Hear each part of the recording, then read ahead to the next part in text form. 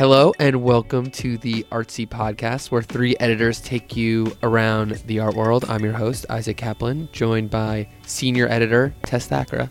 Hello. And editorial associate Abigail Kane. Hey, Isaac. Hello to both of you. So this week, Abby, it's great to have you. You're normally behind the, switchboard doing the production. I don't know anything about it, so I call it a switchboard. Yeah, that's close enough. This week, we're going to be talking about frames. As I'm sure many of you read, Abby wrote a pretty incredible story about the frames market, something, one of those things where we see frames all the time, but maybe we don't think so much about them. So yeah, Abby, could you maybe frame this story for us? Oh, God. I worked on that all night last night. Why don't you start by telling us about the frames dealer you went to meet in Queens, because that sounded kind of amazing. Yeah, so the first interview that I did was with a guy named Diego Salazar, and he has a gallery in Queens, but he's got this huge collection of frames. It's like, I think, more than 1,000 frames in these 3 different rooms. And he's been working in the frame industry for something like 51 years, I think. He moved here to New York when he was like right out of high school, started making frames with a famous frame company called Loewy Frames, went on to start his own company, and now he collects frames. How do you make a frame? Well, that I don't know. I'm not an expert in making frames. So the story was more focused on like the market side of it. So I could tell you a lot about what frames are worth. Right there, I just remember something in your piece where you sort of talked about how like a certain frame or Diego Salazar mentioned how a certain frame was meant to be seen in a certain light, like candlelight. Oh yeah. So this is in his American frame room. It was a Stanford White frame. Stanford White is like the holy grail for American framers. Of course. No, but it has this like wire mesh that's like slightly raised off the surface. So it has this beautiful like delicate shadow pattern, but couldn't tell you how they made that. But I think that kind of raises an interesting question about frames, which is sort of their relationship both to the work that they're framing and to history more generally, and all those things obviously inform one another. I mean, if you can maybe give us an overview of how framing has been thought about from like its earliest days to now. Is there like some big thematic shifts? Yes, that is several centuries of history. But yeah, I mean, like, I guess you can go back to the very, very beginning. So frames didn't used to be separate from the art. Back in like the 14th century, they would just carve these wooden things for people to paint on that also just had decorative edges. So actually, we have more frames from the 14th century than we do from like the 17th century because you can't take them off the art.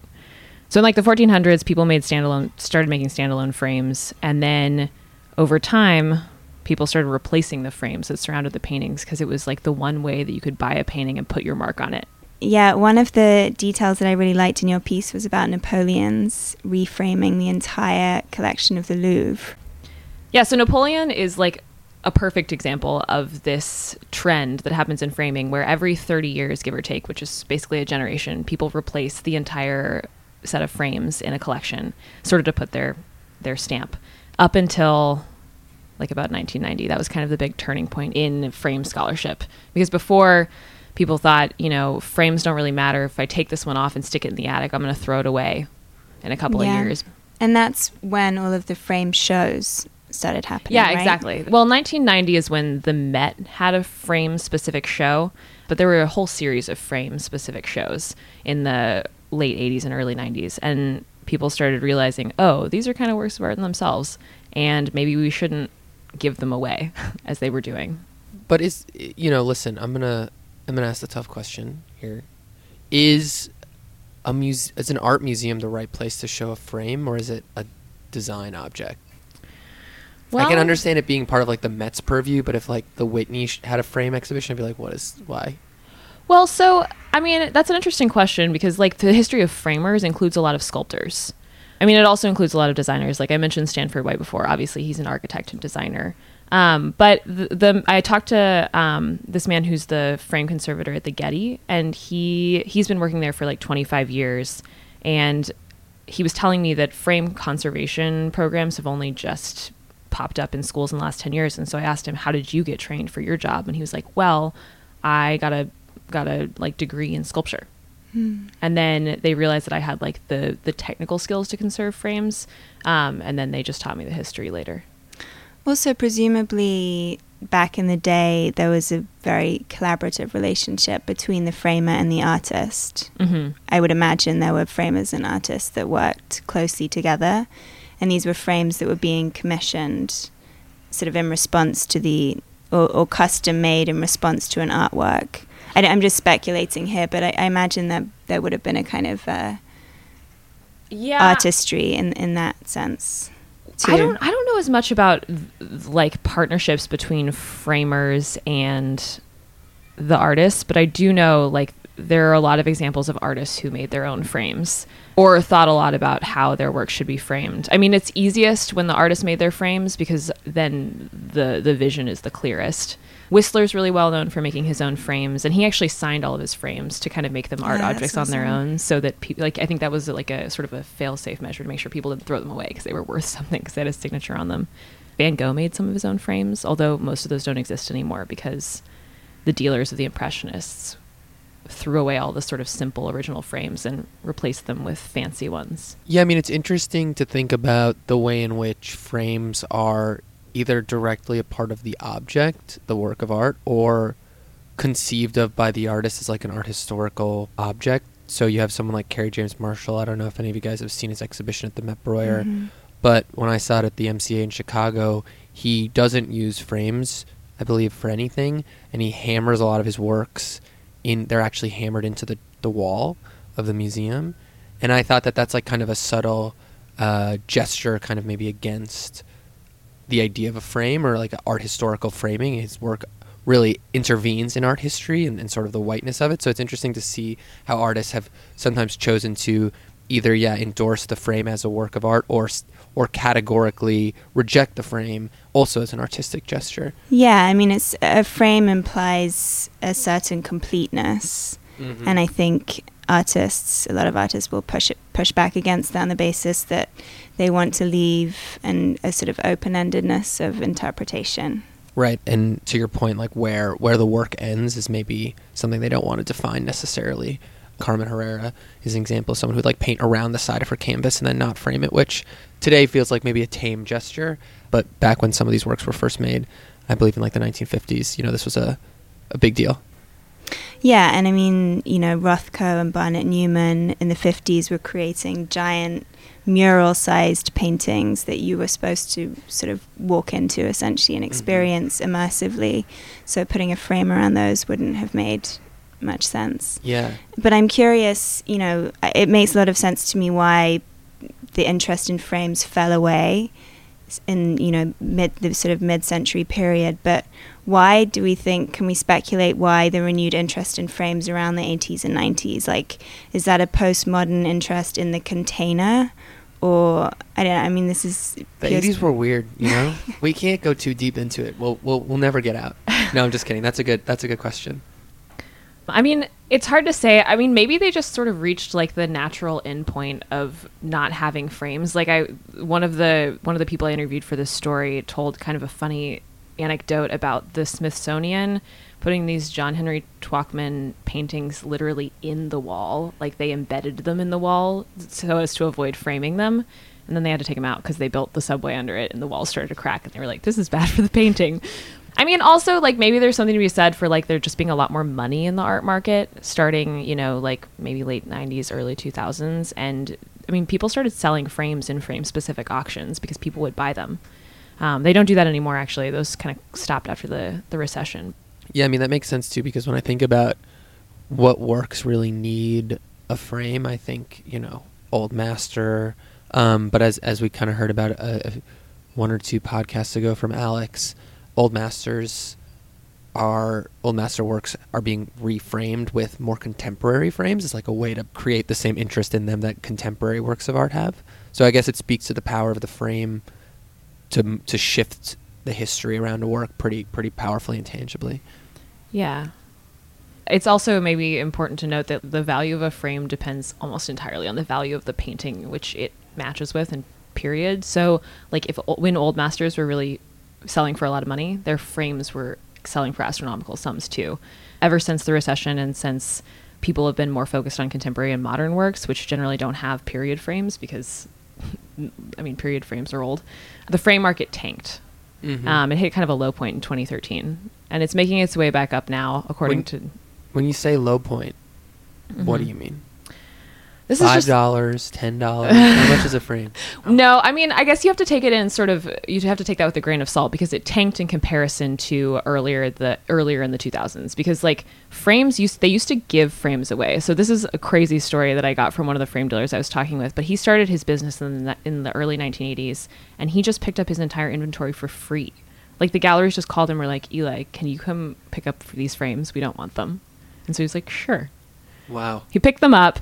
And then in the late 80s, they started having these frame exhibitions, and these frames went from free or from like $10 at an antique store in the Catskills or something to like $30,000. I was kidding about them costing $10, but I guess they did. They yeah, really back in the did. 80s. Yeah. Because, I mean, that was the thing. They were out of style. It was like buying like old clothes or something. But you know, if fashion is cyclical, which is Yeah, what they maybe they'll always say. fall out of fashion again. I mean, personally, I feel like we shouldn't be so precious about frames.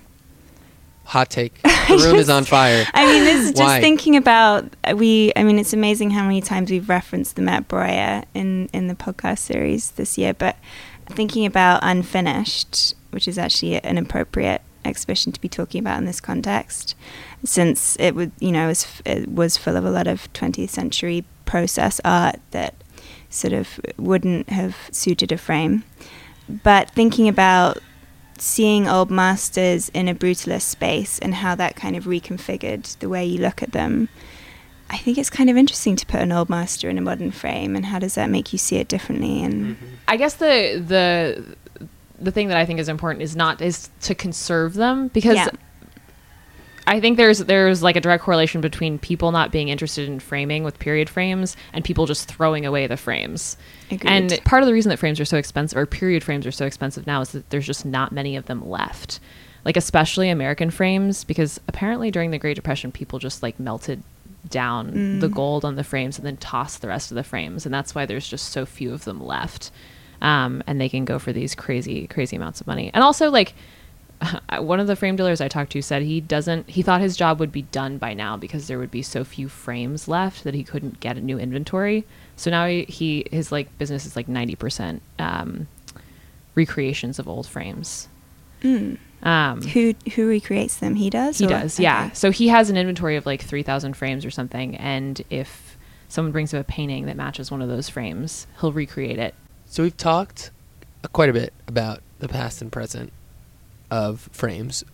Can you gaze into your crystal ball and tell us what the future of framing looks like? Yeah, I'll pull it out right now. Yeah. No, I mean, I think that's actually definitely something that's on the mind of the people in the frame market right now.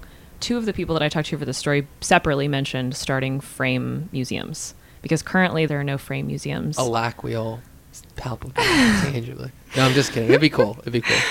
I mean, there are museums that are putting on frame-specific shows. Like the Getty put on a frame show a few years ago, but their inventory is like 300 frames. And these people that I talked to, Diego Salazar, the man in Queens, he has 1,000 frames, and he's just a private collector. Mm-hmm. And these other frame dealers have like 3,000, so they've got a better inventory than the Getty in terms of frames that don't have paintings in them. And I think that's going to be one of the things, some sort of way to preserve scholarship around these items that will become increasingly rare. You can't get a new 19th century American frame. I think that's a great place to leave it. So I know it's Thanksgiving week, but where are we going to be drinking white wine in the art world? Tess, let's start with you. I'm going to DC later this afternoon, and I'm Wow. going to be checking. I know, it's of all places to be in DC right now. The swamp. Exactly. I'm going to go and make a shrine to Obama's legacy or something. This got dark quickly. Sorry. Where are you going So, to Is be? that what the art world should go see this week? Yeah. Your shrine to Yes, Obama. exactly. This is when I become an artist, guys. I'm going to be checking out the new Museum of African American History, which I'm really yeah. excited about, although I just found out that it's completely booked out for weeks I was and gonna weeks and say. weeks. Yeah, till March of And 2017. so I'm going to have to try and pull my press credentials, otherwise I don't know how the hell I'm going to get in. There's not like a standby line? I don't know, maybe. Waiting in a line, so I hate doing it. lines. That's Black Friday, though. That's like the whole point of this week. Waiting in lines. Do you not know about Amazon? Okay, no one has to leave their house anymore. Anyway, Abby, are you going to be doing anything nearly as cool as making a shrine and going to see this exhibition in DC? No, I can't measure up. Tess is way cooler than me. But I will be seeing a show. I'm going to be going to the Brooklyn Museum. They have a Marilyn Minter show on view right now. And I feel like that's the kind of art I need right now. That's pretty cool. Don't sell yourself short, Abby. As for myself, I'm going to be seeing this show that's opening up at the Queens Museum about the Black Panthers. It's a bunch of portraits of Black Panther members.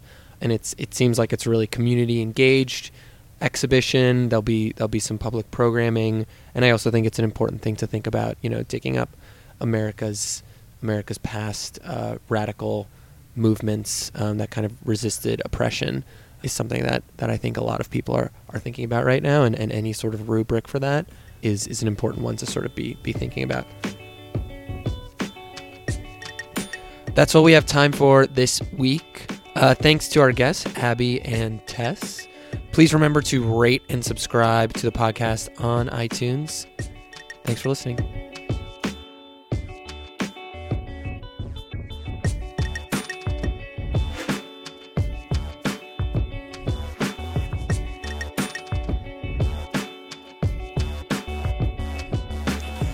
Our producer this week was Demi Kim with assistance from Abigail. The theme music is by Broke for Free. See you guys next time.